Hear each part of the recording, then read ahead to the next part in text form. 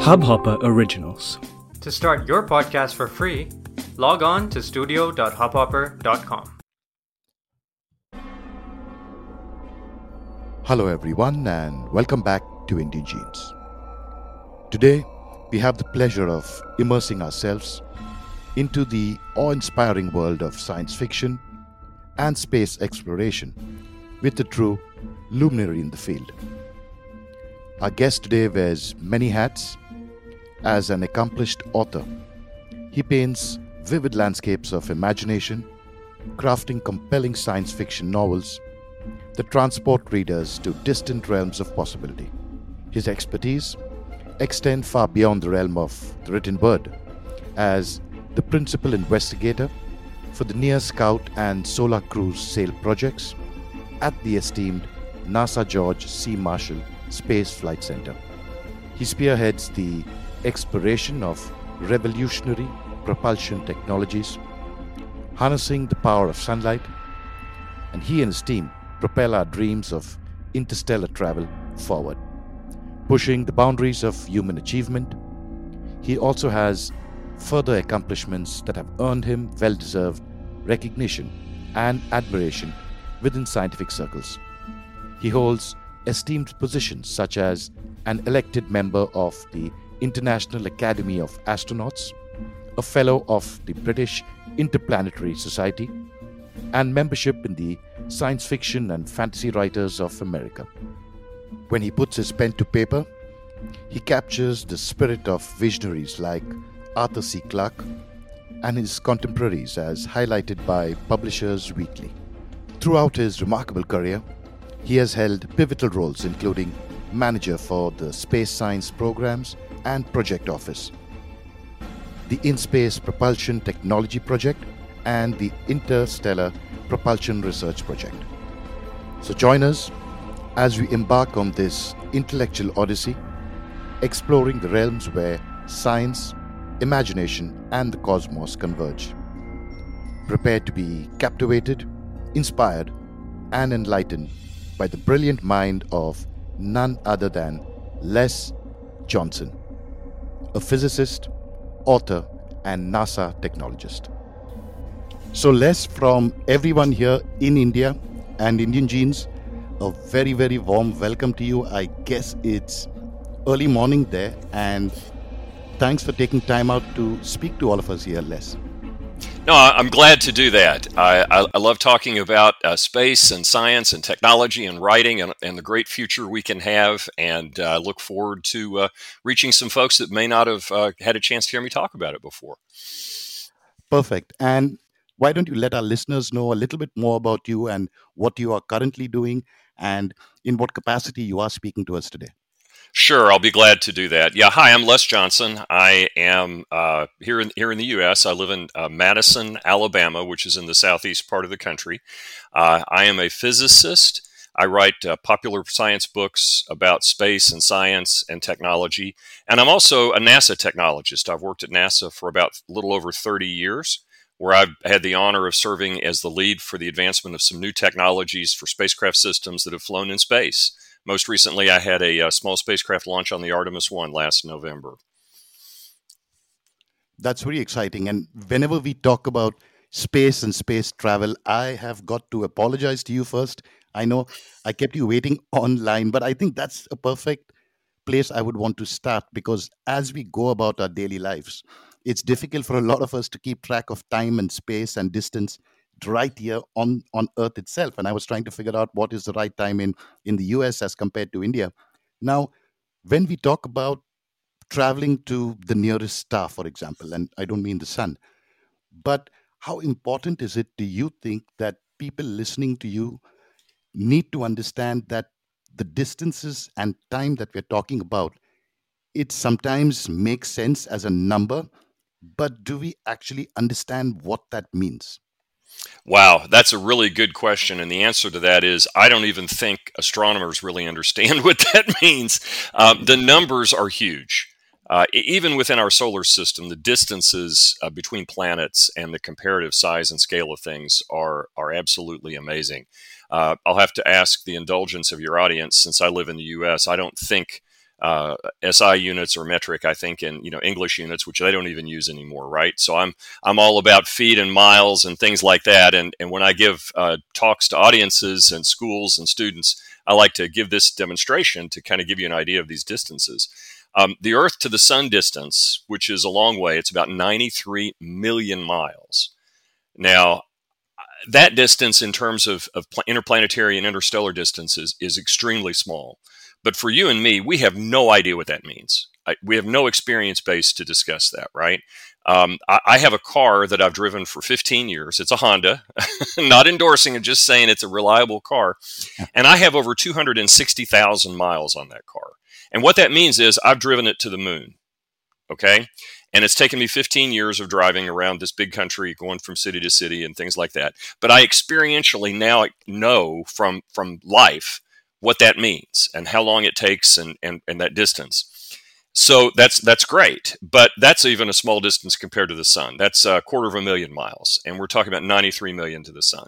It's so big that astronomers came up with a unit called an astronomical unit, and that's how they describe the distances between the planets in the solar system. So Mars is only another half an astronomical unit out, half of 93 million miles. Well, we haven't sent people there yet, and it takes our spacecraft the better part of a year to get to Mars. If you want to get to Neptune, that's out around 30 astronomical units. So 30 times 93 million miles, and it takes a spacecraft traveling at 8, 9, 10, and I can tell you this in the right units, kilometers per second faster than the Earth's orbit to get there, right? So it takes a while, and those distances are just huge. So if you're in a room and you hold up my foot is about 12 inches long, so it's an English king's foot length long, and I pace out this astronomical unit, and I say from my heel to my toe is 1 astronomical unit. So the sun's at the heel, the Earth is at my toe. So to go to Neptune, an average size classroom or an average size room in a building or in a larger home is 30 feet away. So you can pace that out, and you get a sense of in the scale of the solar system. Well, on that scale, the nearest star to the sun, which is Proxima Centauri, is over 50 miles. So 50 miles times 5,280 feet in a mile times 93 million miles gives you an idea of that distance. It is so far that the Voyager spacecraft, launched in 1977, which are the furthest spacecraft out in the solar system from our sun, they are about 138 to 140 astronomical units out. So 138 of less is feet. But to get to the nearest star at the rate they're going, and they're among the fastest spacecraft we've ever launched, it'll take them 70,000 years to get to the nearest star. So that's the scale that we're talking about for just the first interstellar voyage. If you start talking about going to stars beyond that, the distances get even more unmanageable. When you talk about these distances less, you're talking about probably using chemical rockets, because I think, and correct me if I'm wrong, I think that's what started it all in 1924, if I'm not mistaken. But these distances are measured if we go by chemical rockets. And a follow-up question would be, then we could probably lead into what you're currently doing with space sales and the project that you're working on. And is that going to reduce the time or distance?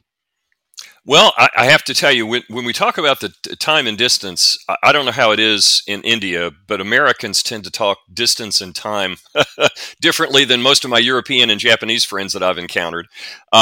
When we talk about distances here in the U.S., we usually talk in terms of how many hours away it is. Because we think of how long it'll take us to drive on the interstate highway system at the speed limit to get from place to place. Like my home is about 2 hours away from Nashville, and that's how I would answer friends when they ask me, how far away is Nashville?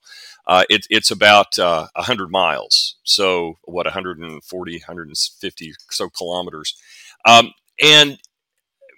So you mentioned that 70,000 years. That's correct. That's using chemical rockets. Now, we can do a little bit better today than we did when we launched Voyager because we can stack things on bigger rockets. But basically, the best you can do with a chemical rocket is get that time to go to the nearest star down from 70,000 years maybe to 55,000 years. Well, that's great, that doesn't help you or me, right? I mean, that's longer than civilizations existed. If we're going to have a realistic trip time to the stars, we have to go a lot faster. And chemical rockets, even if you take their theoretical efficiency, which is all of the energy out of the making of chemical bonds, which is how chemical rockets work, with the best rocket propellant, you're not going to get any better than that. So they're really physics limited. So when you look around then and you say, well, how can we go faster? The answer is you need more energy to put in your propellant. For a conventional rocket of any kind, which I define as something where if you want to go to the right, you throw something overboard to the left, and this thing called momentum is conserved. And the easiest way for a listener who's not a physicist to think about this is imagine yourself standing on roller skates or a skateboard, and you throw a basketball off where you're standing. As the basketball moves in one direction, you kind of recoil a little bit and roll in the other. But then if you throw a bowling ball off, you're going to move a lot more, because that big, massive bowling ball and the velocity you give it is going to push you in the other direction more. So if you have a better rocket and a better propellant than chemical, you can go faster.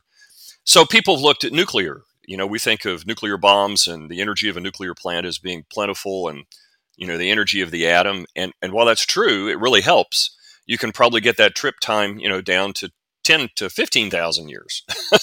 Still too long. So we have to look beyond that. And people have looked at the theoretical energy output of fusion, which we hope to have powering our country and our world, hopefully, because it's green and no carbon emissions. And scientists are really working hard on that. But then the trip time might get down into 1,000 years, which is still too long. And you're really reaching the limit of what rockets can do at that point, unless you get to really exotic matter, things like antimatter, which is real, but really hard to capture, store, and safely use, and is really the ultimate rocket propellant. So people like me have asked the question, and I address this in my book, A Traveler's Guide to the Stars. Are there alternatives to rockets? And people will say, well, what do you mean? I mean, don't you have to have a drive? I mean, in Star Wars, they have the warp drive and the Millennium Falcon. Well, that's all science fiction. But within known laws of physics, there are other ways to get spacecraft propulsion. And that's why I started many years ago looking at solar sailing and how it could evolve to something called a laser sail, which might actually get that trip time to another star down to something manageable, like hundreds of years. Wow. And when you talk about solar sails, could you let us know how the engineering to that works, and how does the rocket actually work that way? Or I Sure. don't think it's a rocket, right? It would be a CubeSat or something. Well, yeah, you wouldn't really call it a rocket, because a rocket is something technically that you throw something overboard. You have some kind of an exhaust that makes you move, right? And with a sail, you don't have that. Your energy comes from somewhere else. You don't have to take all that energy on board with you, and you don't have to take all the weight of that propellant. So a solar sail, forgive my southern drawl here. People have a hard time if I'm saying S-A-I-L or C-E-L-L. I'm saying S-A-I-L, a sail like in a sailboat. Works just like a sailboat. You have your ship that you want to send somewhere. You have a mast, and you have your sail. And on Earth, the wind hits the sail and reflects from it. And momentum is conserved in that it pushes the sail. So on a windy day, or if you're on a train or driving down the road and you stick your hand out the window and you tilt your palm up, the air pressure is going to force your hand back. That's the wind blowing on your hand. Well, the sun emits light. And people don't realize this, but the everyday lights in the room where you're listening to this podcast, or if you go out on any day, or particularly a sunny day, as the light reflects from you, it's pushing on you. Now, light's made up of these little particles called photons, and each of these photons, though it doesn't have rest mass, which is a quirky thing of physics, it does have momentum. So as it bounces from you, it's like a little ping pong ball bouncing off of you, and it loses a little bit of energy, and that energy is given to you in the form of a slight bump. Now, the reason you don't feel this pressure on the Earth with all these photons hitting you is because we're on the Earth's surface with its gravity, we've got air currents, and the force of sunlight is extremely, extremely small. It's on the order of if you have two soccer fields on a dry, sunny day and the sun's directly overhead, the total light pressure on the entire area of two soccer fields combined is about the same force that you'd feel on the palm of your hand holding a quarter or a coin. Okay? Wow. So it's not much.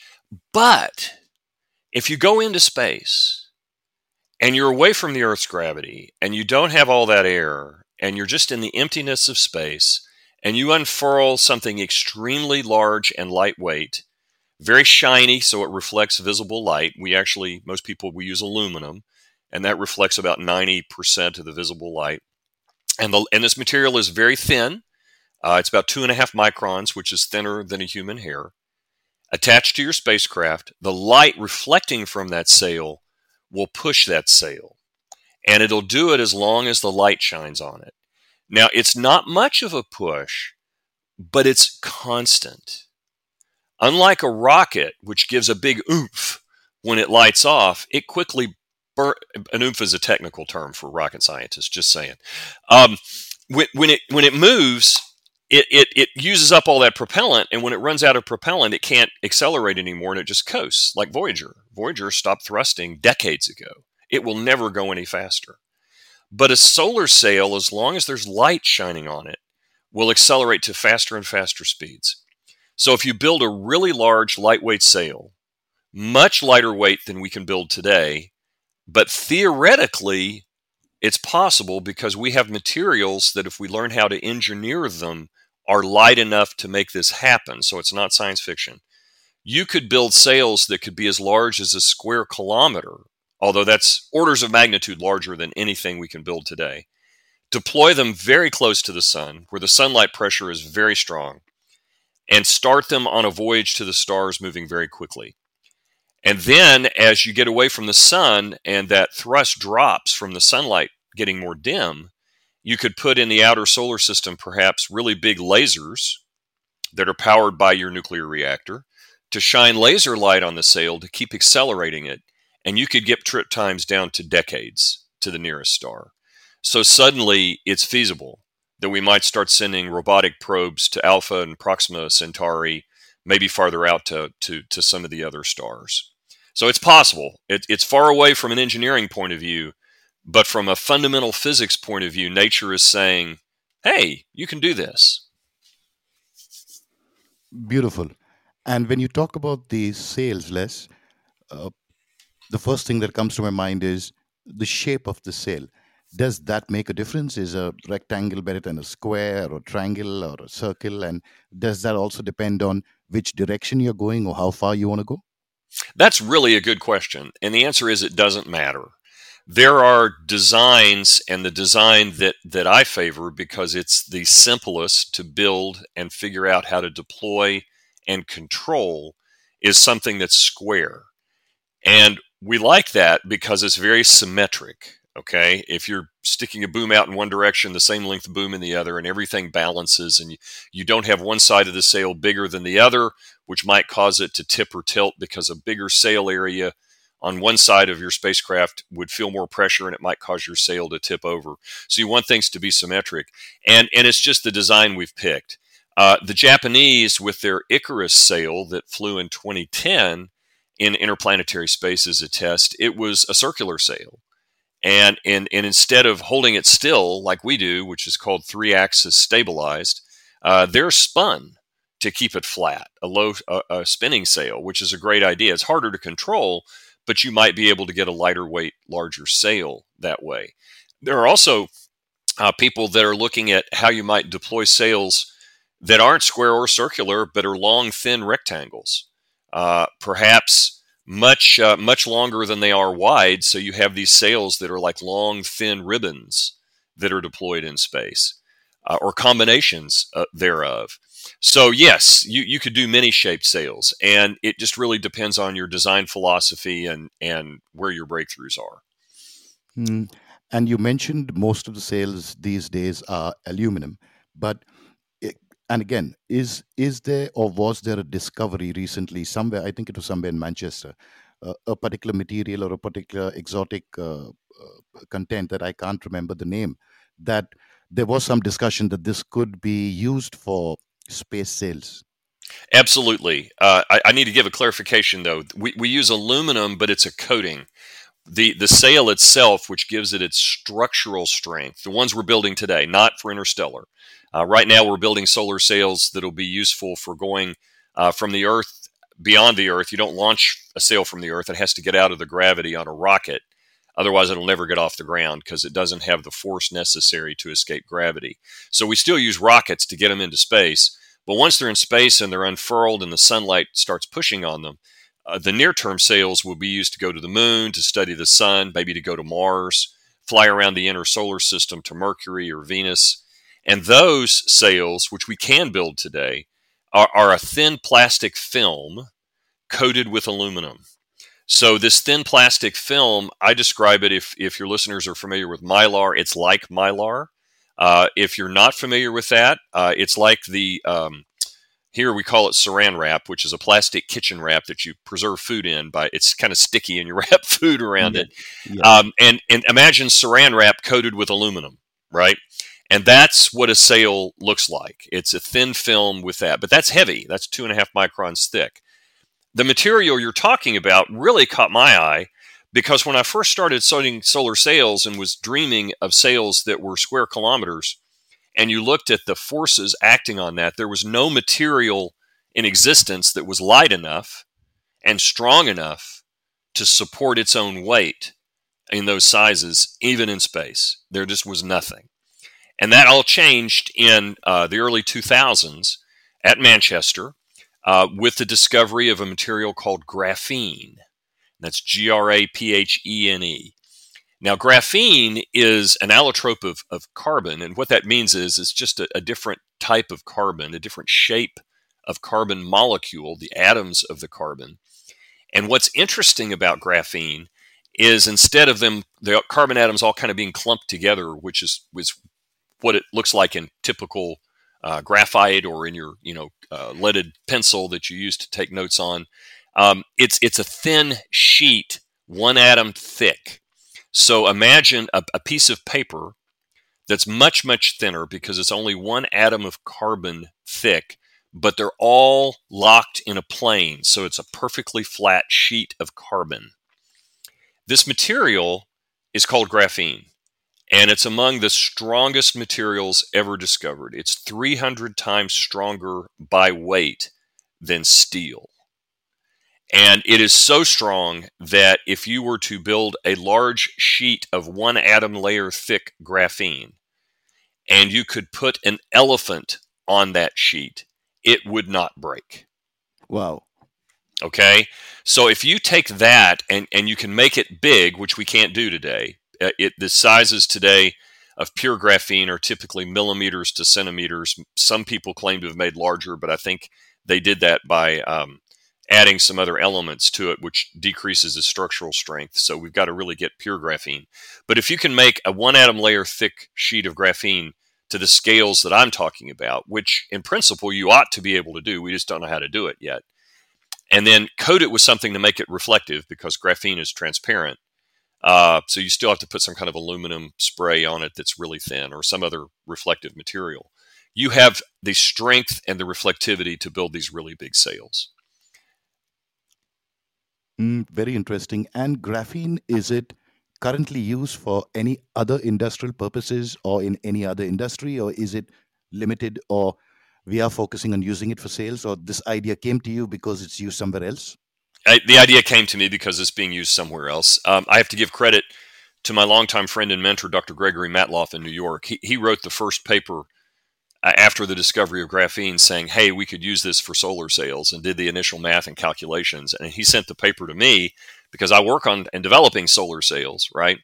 And that just got me really excited. And I have samples of graphene in my office now to kind of tell people what the future of solar sails are. So graphene, it has that potential, but we're a long way from being able to do that. Now, its uses are wide. There are billions of dollars being invested in graphene research all over the world. I ended up, after I learned about this, researching it pretty heavily. And actually, as an author, I wrote a book about it. It's called Graphene, the super strong, super thin material that will revolutionize the world. Written it a few years ago, back in 2018, but not much has changed since then. One of the biggest investors in graphene are the people who make your cell phones. Samsung really likes it because it is an electrical conductor. It's almost a superconductor. It's extremely lightweight, extremely strong, very resistant to breakage. And anyone who's ever broken a screen on their cell phone would be sympathetic to the thought of having a cell phone that basically is indestructible. And a cell phone made out of graphene would be extremely lightweight and essentially indestructible. And so a lot of companies and manufacturers are trying to make stronger materials, lighter weight products using graphene.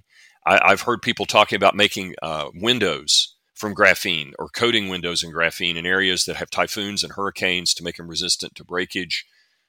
You can use graphene is being researched to put in as a replacement for chemical batteries to make something called a supercapacitor, where you can store electrical energy in very small spaces without having to use chemistry and all of the environmental negative side effects that come from what we have in battery technology. So there are a lot of things people are using graphene for or are working toward putting it into the marketplace with. Right. And I think I may have come across your article, your 2018 article. And again, is or were there not reports that large deposits of graphene were found or are supposed to be in Afghanistan? Is that the same place and location we are talking about? I would doubt that, because graphene in nature is usually in extremely small sizes, like microscopic sizes. And graphene is found among carbon. And in fact, the people who discovered it found it kind of mixed in with just your standard graphite and carbon, but it's all in microscopic quantities. If there's been the discovery of like a pure graphene deposit in Afghanistan, I need to read about that because I'm not familiar with that at all. All I am familiar with are the attempts to isolate it, separate it, or even make graphene in the laboratory. I'm not aware of any natural deposits of pure graphene. You may be right, and you've discovered something I haven't heard about yet, so I need to do some internet research. No, I'm not really sure because I think I could have read it somewhere. It could have been another material. But just to come back to the sale, because I think we've got a good understanding of what you're saying, and because this is not a visual podcast, it would have been easier if it was visuals and we could look at it. But I think your description was so good that I kind of have this picture in my mind. Now, you had mentioned that we could have this particular sale closer to the sun and then use the sun's the light that comes from the sun, so the photons, to move the sail, and then further on we could power it with lasers. Just my question is, why could we just not do it with lasers from the very beginning? Oh, you could. There's no reason you shouldn't. It's just a matter of scale and what kind of infrastructure is going to be available to us when we want to do that. There is a group called the Breakthrough Starshot that was formed, oh gosh, now 4 or 5 years ago. It's a privately funded group. An entrepreneur has given them millions of dollars to research the notion of building just that. So we can do a near-term interstellar mission, like within the lifetime of a lot of the listeners here. And their idea is to build extremely high-power lasers, put them on a mountaintop here on Earth, shine it into space, and accelerate not really big sails like I have been working on, but sails that might be on the order of just a few square meters, extremely lightweight, with a very small spacecraft. Think the size of a computer chip, as opposed to a conventional 100 kilogram to 1,000 kilogram spacecraft, and send maybe tens, hundreds of thousands of those out into space toward the stars. And they are putting research dollars into developing the theoretical basis and the testing of such a laser system. How do you build spacecraft that are that small that can actually do science, communicate, and stay alive across interstellar distances, and what kind of material do you need on a sail that could survive the incredible laser power that would shine on it to accelerate it to the speeds that would need to get to the stars quickly. Their concept, which is a valid physical concept, and I actually have consulted for them and been to some of their meetings and met the people working on this project, that their idea is instead of a more constant acceleration like I envision, where you're accelerating all the way out of the solar system, starting from the sun and then going faster and faster and faster across this 30 AU. Their idea is you start from Earth orbit and hit it with so much laser light that you accelerate it to a fraction of the speed of light that could be 10% the speed of light in a matter of minutes. And all that energy on that sail would have to be dissipated. We don't have any materials right now, to the best of my knowledge, that can survive that, although people are working on different theoretical constructs that might be able to do it. That would be one way to go. I mean, nature says that ought to be possible. It ought to be possible to build materials that could survive that much acceleration from the laser. It ought to be possible to build spacecraft that have sensors that are that small, but the engineering has to catch up with the physics. So the answer to your question is, yes, you could do that. It opens up a whole host of other technology challenges, but they ought to be workable. I don't see a reason why it wouldn't work. Mm.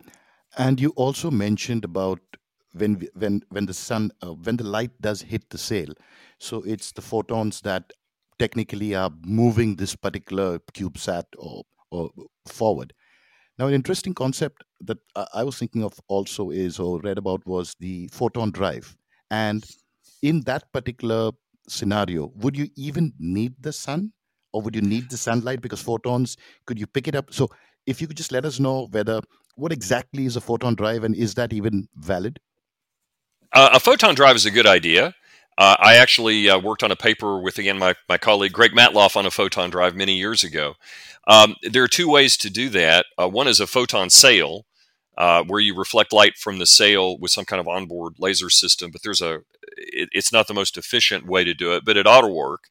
And the other is that you just emit light from your spacecraft and use the momentum. That's a rocket if you do that, right? A laser that's powerful enough that emits enough photons.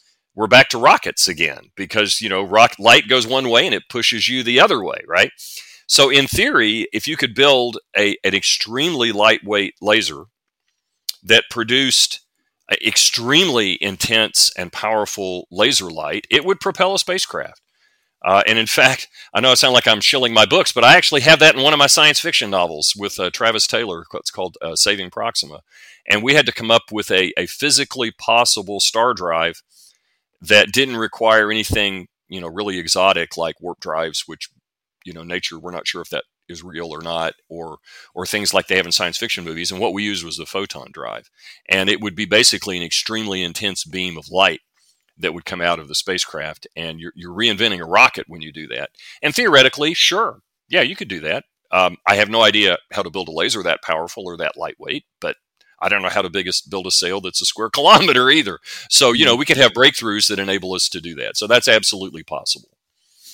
Right. And from sticking to the sail concept or the sail engineering, does that mean the future of space travel and to the next star or to the next galaxy would initially start with probably smaller AI, and then in time, if everything is fine, it would be followed by humans? Because I think the ultimate aim of all of us is to get out there into space and see how far we can go. That's the dream that has always been interesting for us, and I think that is why science fiction is so interesting with Star Trek and other programs. It's getting out there into the unknown and challenging yourself to see if you can actually settle in there. It's the basic exploration drive, right? Well, that's what has been inspirational for me. I was not old enough to watch Star Trek, the original series, when it premiered. I was a toddler, but I watched the reruns with my older sister when I was old enough to do that, and that's one of the things that inspired me. I mean, I want to be on the Starship Enterprise or one of its sister ships, and exploring those strange new worlds. We're a long way from that. So I think the progression for interstellar travel will follow the same path that just mundane, and I'm glad to be able to say mundane, space travel does today. Before we sent people into Earth's orbit, we sent spacecraft. The Soviet Union launched Sputnik. We launched Explorer 1. They sent up Yuri Gagarin. We sent up, John Glenn and Alan Shepard. The moon, they sent the robotic landers. We sent the Surveyor spacecraft before we sent people. Right now, we're exploring Mars with our robots, but we're looking at designs for how we'll send people. So I think the robots will precede the humans when we go to the stars, just like they have when we are now expanding into the solar system. So I think you're absolutely correct. The spacecraft with robots will come first. People will come later because we take so much more mass to keep us alive. We have to air, water, food. There's a minimum number of people, companionship. All the stuff that has to keep us alive weighs a lot, and that's harder to accelerate. Whereas something really small and lightweight, you can accelerate much, much easier. So a lot of my colleagues think that's the reason we'll never go to the stars with people. And I tell them, you should never say never. And let's take it as a stepwise approach, because the first steps, even in their view and my view, are the same. We send robots first. And once we get that problem solved, we can start thinking about scaling it up and how do we go to those strange new worlds. In less than one of our earlier episodes, we had spoken to Avi Loeb, and he was talking to us about the Oumuamua. Now, one of the ideas there was there is a slim, let's say very slim possibility that particular object was some kind of a solar sail that could have been, and again, this is all speculation, but it's always fun to speculate because of the trajectory, the movement as it moved away from the sun. Like you were mentioning, there was a push, and the push seemed to be artificial. Now, none of this is confirmed, but do you have any thought on that? Well, I have read Avi's papers. I've heard him speak on this topic. He's also a principal of this breakthrough starshot that I mentioned earlier. And given his position, at Harvard, it's hard to ignore someone who has those credentials in the background and the research they've done. So I would say it's not impossible. But before I'm going to say that's what it was, of course, we have to have, I think, more evidence than we do.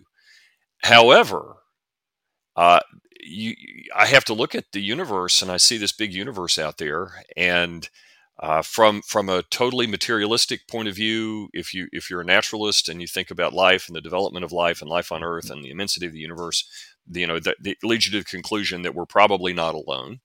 Don't know if there's anybody there right now, but we're probably not alone. I'm a person of Christian faith.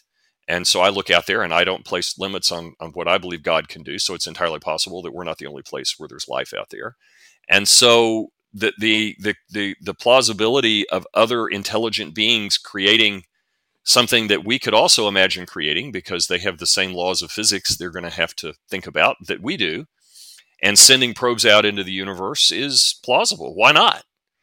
Now, my skepticism comes into another area, and it's something we haven't really touched on. We've talked a lot about the immense distances and the vastness of space.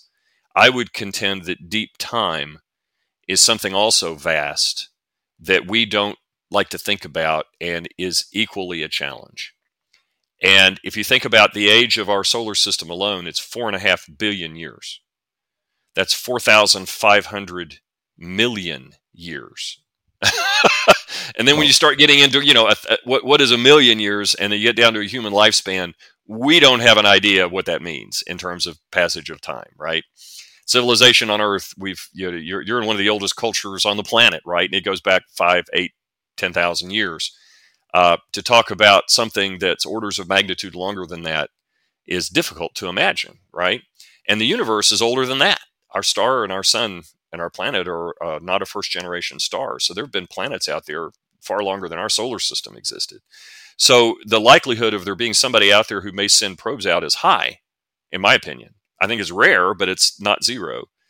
But the problem comes in this. What's the likelihood that one of their probes would arrive here now when we have the technology to see it and detect it? We've only had this technology for less than 100 years out of 4.5 billion years in the history of the planet and 13 billion years in the universe. So, unless life is extremely common and constantly over millions of years sending these probes out through space, the likelihood of one getting here when we have the capability of seeing it, in my opinion, is next to zero. So, not to be, a negative person, but the data would have to be extraordinary for me to accept that. And that's the reason. It's the probabilities, and when you mix deep space with deep time, it gets to be a very low probability.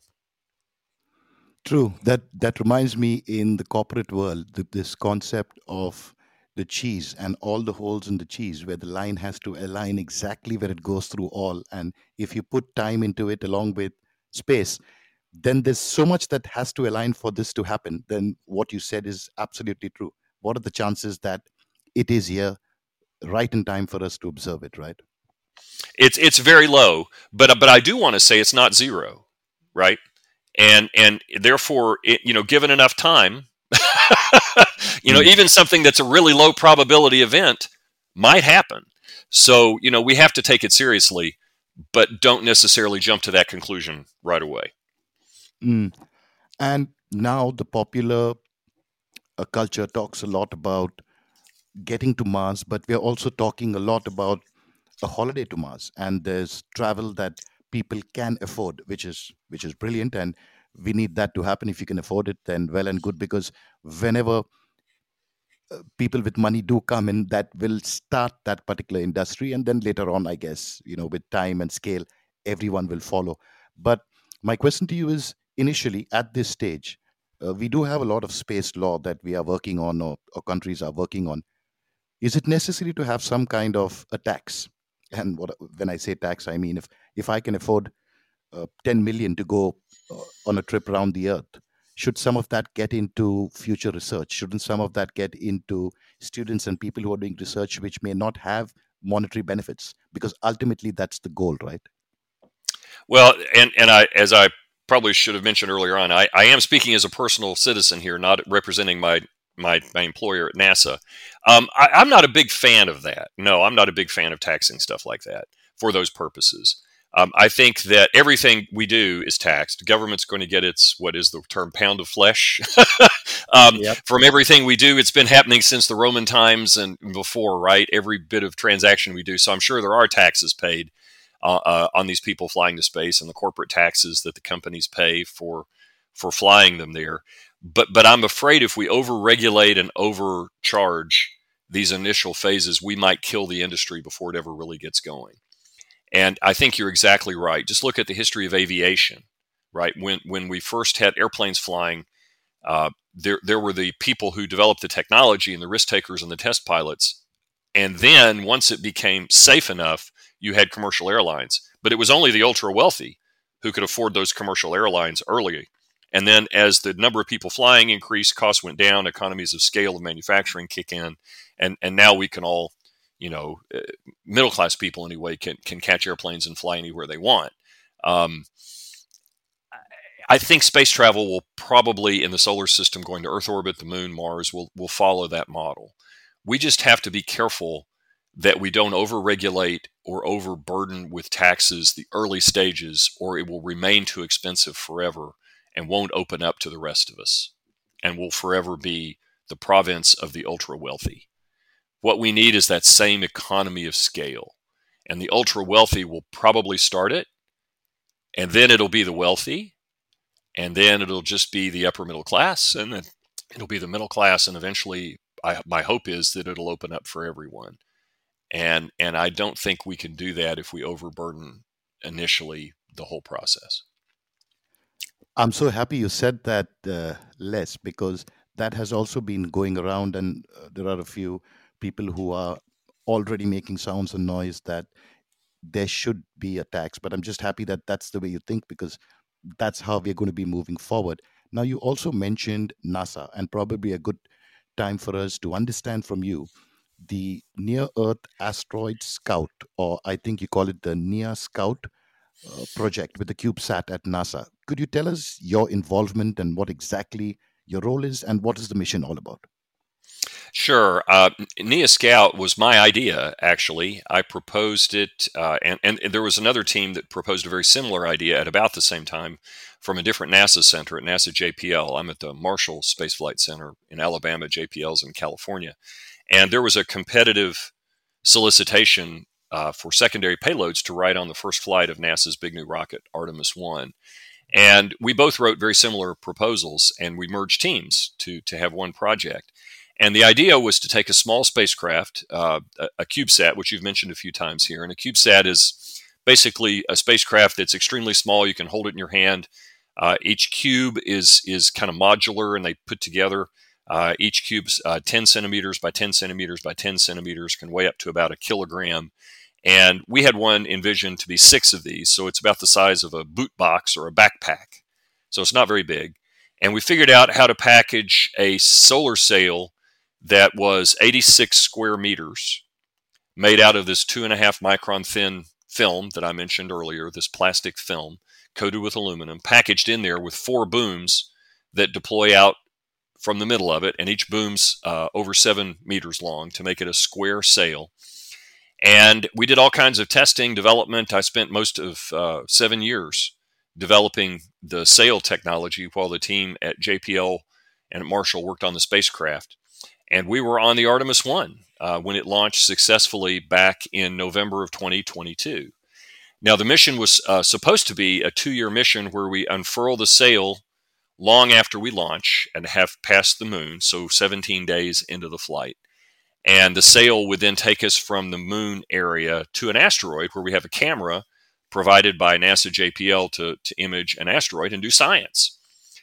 But unfortunately, to our great disappointment, the launch went beautifully. The rocket went up. I got about 2.5 hours sleep that night and woke up for the first radio contact attempt. And we were unable to make contact with the spacecraft. So we tried and tried for months to reach the spacecraft using NASA's Deep Space Network, these big 30-meter diameter radio dishes with a lot of power. We were essentially shouting at the spacecraft, "Hey, dummy, wake up." And it never woke up. We don't know what happened. We have no idea. We do know it had nothing to do with the solar sail because the solar sail was packaged in the spacecraft and wasn't going to be unfurled until well into the mission. The first thing the spacecraft was supposed to do was radio home and say, "I'm here." And then we were going to command it to deploy its solar panels and test the radio and everything on board the spacecraft and make sure it was all stable before we even tried to deploy the sail. But it never answered our call. So we have no idea what happened. We do know that of the CubeSats that launched, there were 10. There was another one that was mounted in the rocket right next to us that also never called home. And a couple of the others called home but never sent any data back home. So we were looking at what might have gone wrong in the whole area of launching these CubeSats, and there's no definitive answer to that question. So it was a lot of work, a lot of effort, and nothing happened. So now we're working on another sail, which is called Solar Cruiser, which my team is developing, and we're working on it right now. And we're hoping to fly it. We've got a launch opportunity in 2028 that we're working toward. And we're trying to get all the funding lined up to make sure that flight happens so we can finally get one of these sails flown. Right. So you have these couple of CubeSats that have gone rogue on us now, probably finding their way through space. But you mentioned the size of this particular spacecraft, which is quite small. Now, when you do think about these missions or planet, is space debris also a problem? Because something that small can be taken off its course if there is a collision, or is that even a problem, or is it beyond the orbit of where we expect space debris to be? The answer is you got it very at the end. Orbital debris and the debris problem is really restricted to what's circling the Earth, and it's kept there by the Earth's gravity. It didn't have the energy to escape. And there are lots of debris in Earth orbit. It's really sad. In the history of the space exploration, all the countries who've launched rockets have put debris up there. Those who've launched more rockets have put more debris. So we're guilty here of putting a lot of it up there. Us, Russia, and now China probably have the distinction of putting the most debris in space. For everything from bits of rockets that blew up to actually, unfortunately, human urine circling the Earth at frozen, traveling at 8 kilometers a second. If it hits you, it's like a bullet hitting you. And that's a real problem. But with our sailcraft, we don't unfurl the solar sail until we're beyond the Earth and we're in deep space. And when you get beyond Earth orbit, there is no debris problem. So what you have is micrometeorites, which are natural in space, which are like little pieces of dust all the way up to the size of a pea, the green peas that you eat, traveling really, really fast, some of them like 18 kilometers per second. And they'll hit our sail. But they go through the sail so quickly because the sail is so thin, they don't lose much energy of their motion, which is what causes damage. And so basically they just poke a tiny hole in the sail. And the sails are built to withstand that, and you could put lots of little holes in these sails and they would still hold together. And if there is a tear that results from that, like in a parachute, we put in ripstop. And our designs are robust in that we allow for over a 10-year mission a loss of up to about 3 to 5% of the area due to being little tiny holes from micrometeorites in worst case.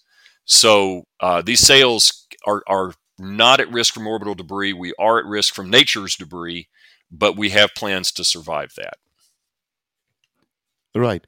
And with this NEA Scout mission, you said 2028, and this is just something that I've always wondered because the best thing for us, and when I say us, is the non-experts who don't have to take part in these experiments or work hard for it, is if we could get some really good images. Because what I tend to see is most of it is composite images, and it's, again, we come back to numbers, change to images, and that takes so much of time. But you're always wondering whether this a real image.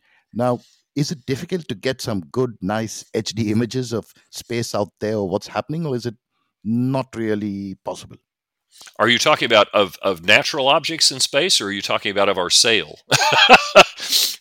Because if you natural objects, well, yeah, I mean, just I would encourage you and your listeners to go to the NASA sites, which are bringing pictures back from the surface of Mars.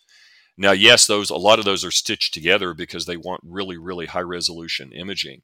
But some of the best cameras, HD cameras, are on those rovers now. So the answer is yes, you can get really high definition, high quality images back. The problem we have is one of timing. Today, when you are watching television or on your computer, you have a certain screen resolution. 4K is the latest thing now for watching videos.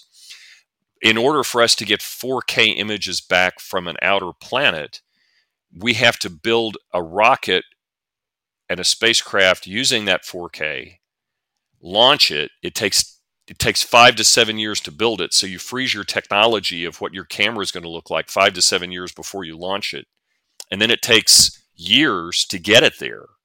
So if I were to launch a 4K camera to go to Neptune, I wouldn't get the first 4K images back from Neptune if I started the project today, probably for 15 to 20 years. What will be the resolution we're all used to on our TVs and videos in 20 years? It'll be beyond 4K, right? So what you're seeing is the limits of technology on these spacecraft when they were designed. So if we want to know why are the images coming back from the Juno mission at Jupiter in the resolution that they're in, it's because that mission was launched years ago and its design froze, 7 years before that, and they picked the best camera available at that time. So what you're seeing from current deep space missions is what was capable of being delivered 15 to 20 years ago. Yeah. So it's kind of a time capsule in terms of the technology. And that aligns with every time we look out into space, whether it's the sun, we are still looking at it 8 minutes later. So I guess we are never in the present. Well, yeah, we're in the present when we're here, right? But you're right. And that's one of the beautiful things that I like to talk to kids about, and even adults. I don't know that they think of it this way.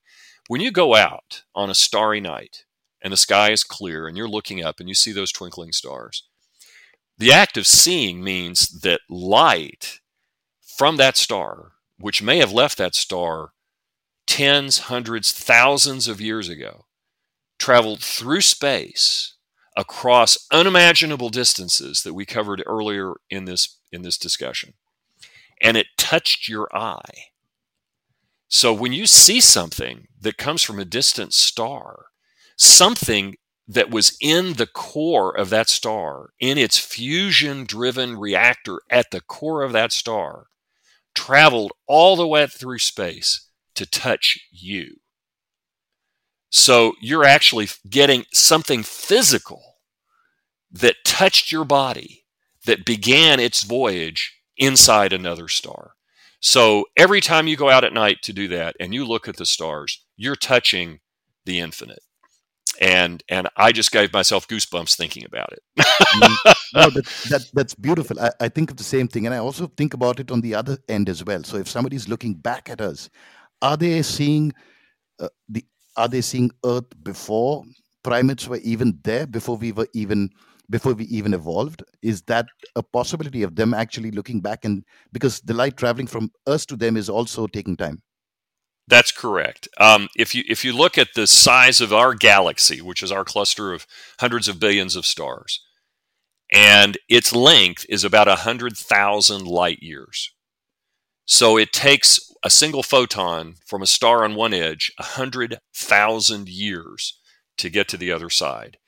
And so if you can imagine a telescope powerful enough, which is physically possible, perhaps, using something called gravity lensing, which would be a topic of another podcast or something. But you could amplify those images across vast distances and essentially look back in time at another world and the development of potentially of life on that world from afar.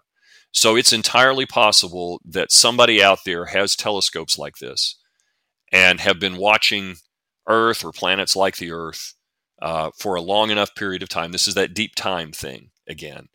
To see how it's changed and what life is here. Yeah, it's entirely possible. True. And you briefly touched on gravity lensing right now. And would that also, so if we could stay there for a minute, and we also hear antimatter, anti-gravity, when we talk about space travel. So if you could enlighten us a little bit, whether do you think that antimatter or a particular technology where anti-gravity is used, and we've been hearing about all this in the latest UAP phenomenons, and claims are being made that this particular technology is possible, and is that interesting to you? Oh, it's definitely interesting. And as a physicist, we have to be real careful because at the turn of the 20th century, coming out of the 19th century, most physicists thought all of the science we needed to understand the universe had been discovered. And some were so bold as to say there's none left. It's now just filling in the last decimal place. And of course, a few years later, quantum mechanics came along and Einstein came along and we had relativity, and all of those people who said it was all understood were wrong. So anybody who says we understand how nature works completely and things are impossible, there is a more than zero chance they're going to be wrong. All we can say is about how we currently understand nature. And I'll tell you right now, based on our current understanding of how nature works, anti-gravity is science fiction. Okay? Antimatter is not. Antimatter is very real. We've known this since the 1920s. There are protons, the constituents of the conventional atom that people think of and you learn in school. If you're not a nuclear physicist or particle physicist, you have the protons, neutrons, and electrons, and those have your protons and neutrons in the nucleus of the atom. The electron cloud kind of buzzes around it, and that's the physicality of matter from which we're all made. Well, in nature, they found that there are particles that look like protons, have the mass of a proton, but instead of a positive one charge, they have a negative one charge. And they found particles that look like electrons, have the mass of an electron and all the other properties of an electron, but instead of a minus one charge, they have a plus one charge. Those are called positrons. And the other is called an antiproton. And sure enough, like you can make hydrogen by putting protons and electrons together and have the electrons orbit the protons, you get hydrogen. You can take antiprotons with positrons orbiting them and make antihydrogen. And that's really cool. What's the significance of that? The significance of that is when a particle and its antiparticle come into contact with each other, they go through a process that's called annihilation. And basically, they cancel each other out, and all of their mass is turned into energy. According to Einstein's equation, E equals mc squared. Energy is equal to mass times the speed of light squared. This proves him right. The mass of the proton and the antiproton go boom, and all of their mass is converted into radiation, gamma rays, X-rays, smaller subatomic particles that go flying out at the speed of light. And basically all of that matter is turned into energy. That's antimatter, and that's real. The problem is you can't store it very long because it's hard to store something that can't be stored in matter, because as soon as it comes in contact with matter, it annihilates, right? Mm-hmm. And so you can make it, the CERN accelerator in Europe, one of the byproducts of their particle collisions are antimatter, and they've studied it. Particle accelerators all over the world, probably there in India, and universities, research universities can make very small quantities of antimatter.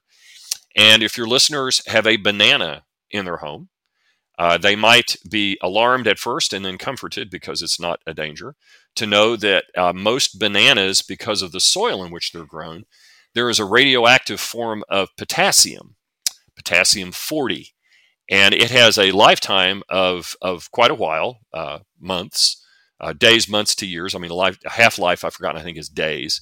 And periodically, it will spontaneously decay into another atom, and it give off an antimatter particle, which is then annihilated in the banana before it ever reaches you, right?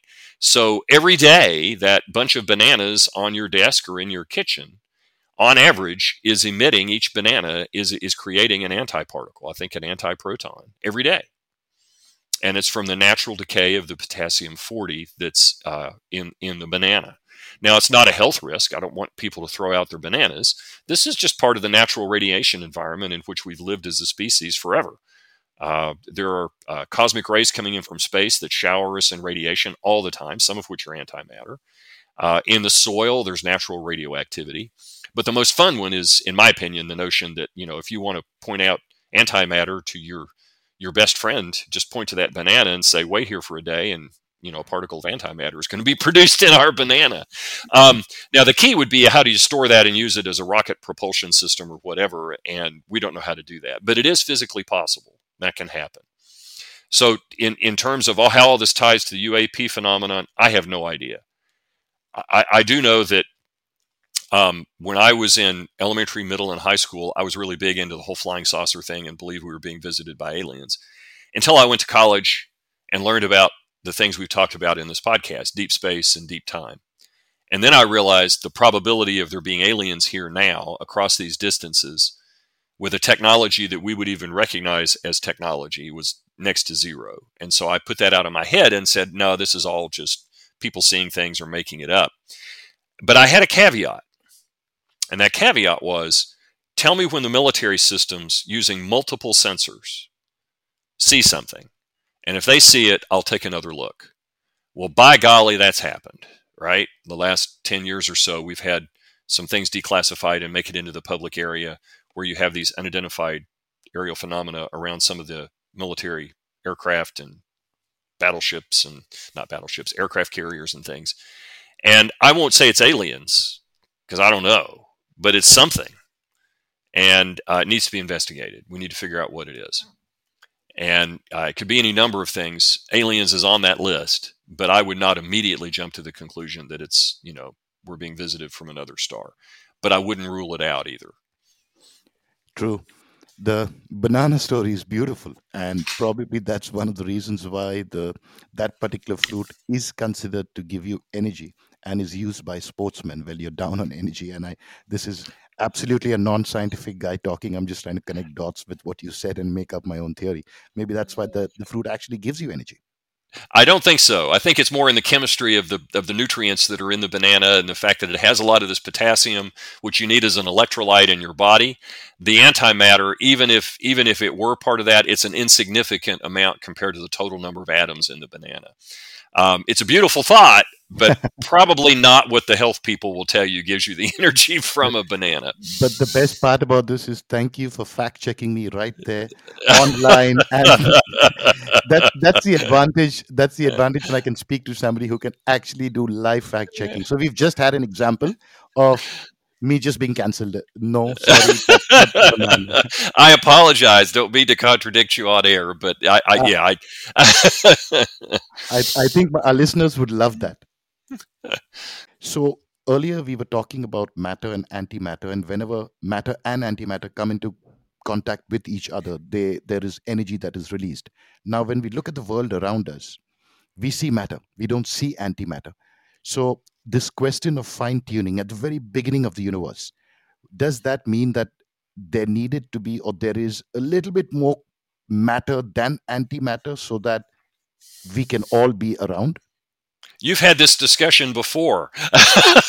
um, yeah, I'm not a cosmologist, and so I really am getting out of my field to speculate on things like that. But the physics that I studied about cosmology and the Big Bang when I took astrophysics and studied nucleogenesis and the origins of the universe was that after the Big Bang, that there was more matter than antimatter after a time. For some reason, there was an asymmetry in the Big Bang, which is why the universe is mostly made out of matter, and antimatter only exists in these extreme conditions. I have no idea why that's the case. And when you get to this fine tuning argument, I mentioned earlier in the discussion that I am a person who believes in the existence of God, and I am a Christian.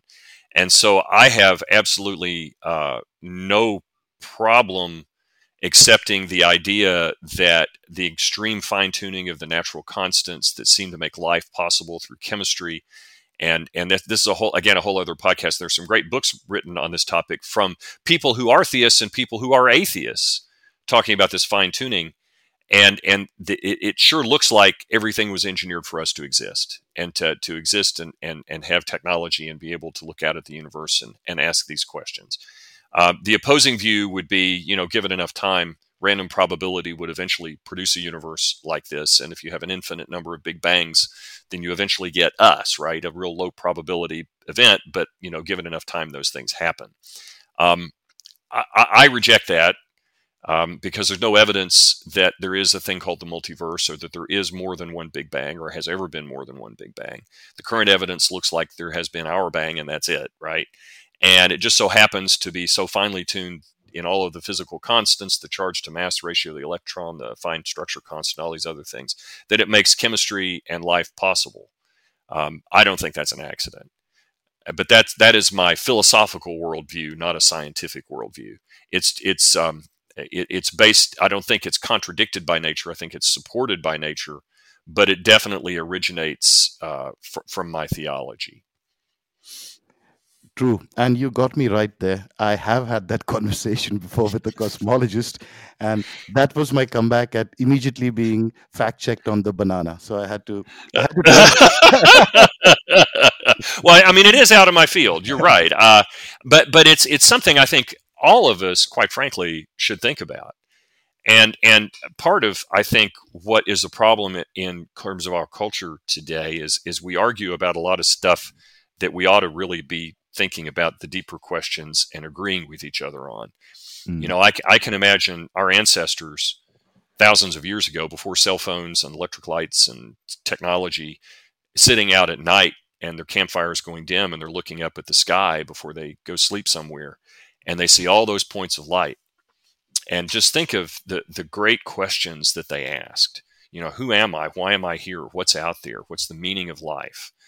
And those kinds of things. And how can we, what does it all mean? Those are the questions I think that are at the core of being human that we don't do enough, and we're too distracted by all the stuff around us. And so I would encourage your listeners to take a deep breath and find a way regularly to get outside, to look at the sky, and just kind of get lost in infinity and think about some of those questions, because I think it's in thinking about those questions that I find my meaning in life, and I find my faith, and I also find my kinship with other people and my excitement about sending things out to explore that infinity. So that's my preaching moment here Right. to your listeners. It's something I really admonish everyone to do at every opportunity, because I think it takes you places that are healthy and get you thinking about what really matters. True, Les. And I think that's also what I find very amazing about you is you've written some amazing science fiction books. I think I've read about three or four of them. It's just wild stuff. It's very exciting. And then you get back to work and you get to NASA and you do the math and you do the logic. Now, all of us, everyone talks about maintaining a balance. And for our listeners, people who are listening to you, there are a lot of kids who would be listening to you and getting very inspired with what you say. And I do understand it's equally important to dream, look up at the stars. But do you think it's also important because of everything that you've said when we talk about sales and solar sales as well? There's an engineering component that comes in, and there's somebody who has to sit and make that work.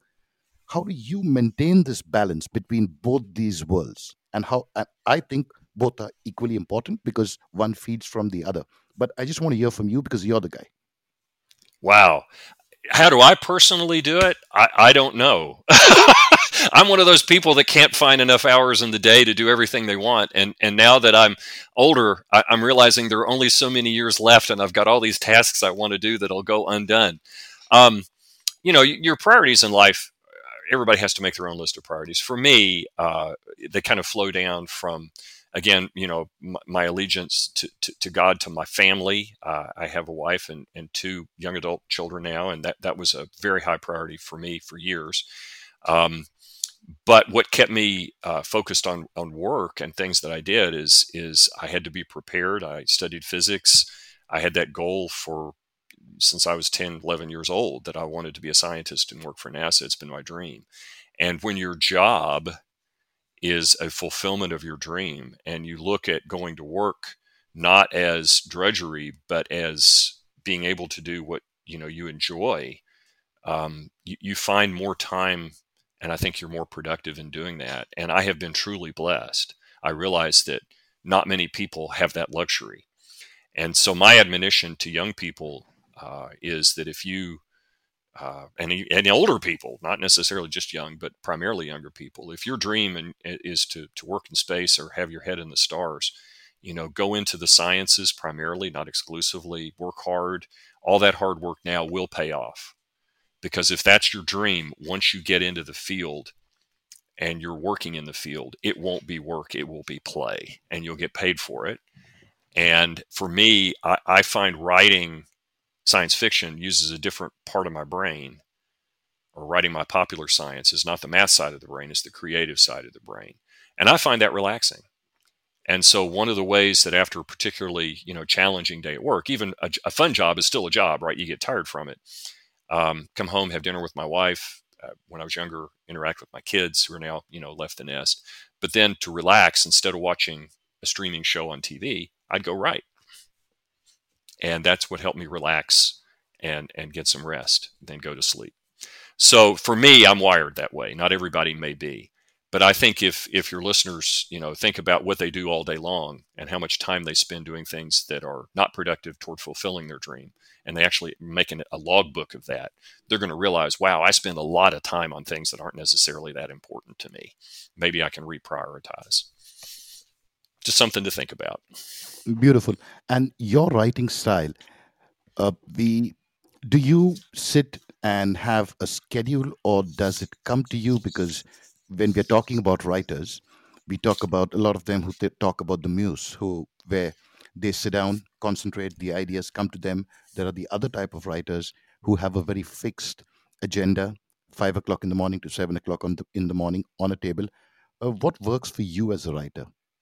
I write when I have time. Yeah. I would love to have more time to write. There are days I get none in. In fact, I'm getting ready to go to a conference in Montreal, and the topic is interstellar travel. I would encourage your listeners to look up the Interstellar Research Group, irg.space. Our meeting is every 2 years, and next week we have a symposium. I don't know when your listeners will hear this. Is the week of July 10th. We're going to be in Montreal for our once every 2 year meeting. 2 years after that, we'll be in College Station, Texas. We haven't had one in India. have to talk to a university over there about how to make that happen, perhaps. But to me, I won't have any time to write. I'll be busy talking to people, thinking about the challenges of deep space and otherwise. So I go weeks at a time without writing a word. But then I might have a weekend where I spend most of the weekend writing. So it really comes in spurts. Beautiful. Before we just shut down, you did say that you've not done any of this in India, and I definitely am going to take that up. I will work on something, and you should be. I would like to welcome you to India soon. But before we go, Les, once again, thank you so much for your time. It's been so exciting. I will be putting up links to your books, your website, and everything else that you've done. But this has been such an amazing conversation. I've truly enjoyed it. Well, thank you for having me. It's been great speaking with you. And I have to say, I've been reading excitedly in our local news here in the U.S. In fact, I think the New York Times just ran a great article about the rapid expansion of the Indian space program and all the great stuff that's happening there to develop the capability to be a major space power and exploring nation. So I think it's awesome. So keep up the good work, and there ought to be a lot of good opportunities for those young people to actually work in the field. And I'm excited about that, because I think the more of us that are doing this, the faster that future we all want to have arrive will get here. So it's awesome. Great, Les. Thanks a lot again, and hope we can do this again. Awesome. Thank you so much for having me. It's been fun.